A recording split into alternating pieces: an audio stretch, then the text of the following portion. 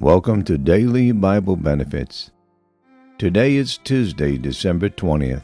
On this day in 1957, while spending the Christmas holidays at Graceland, his newly purchased Tennessee mansion, rock and roll star Elvis Presley receives his draft notice for the United States Army.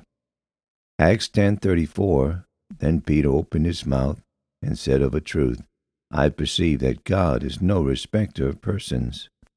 Today on the broadcast, I'll be talking about Jesus in a manger. Luke 2, verses 1 through 12. And it came to pass in those days that there went out a decree from Caesar Augustus that all the world should be taxed. And this taxing was first made when Cyrenius was governor of Syria. And all went to be taxed, every one into his own city.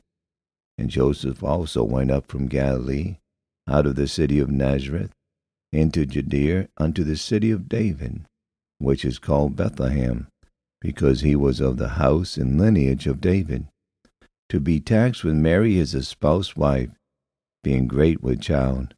And so it was, that while they were there, the days were accomplished that she should be delivered. And she brought forth her firstborn son, and wrapped him in swaddling clothes, and laid him in a manger, because there was no room for them in the inn.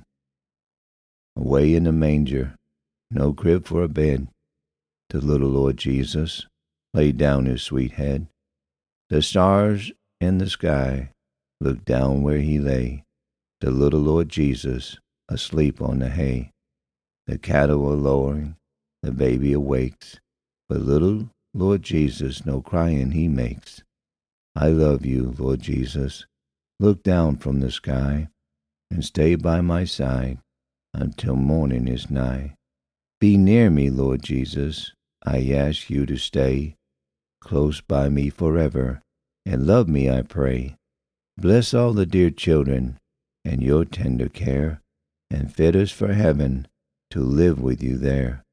Thank you for tuning in to Daily Bible Benefits. Have a good and godly day.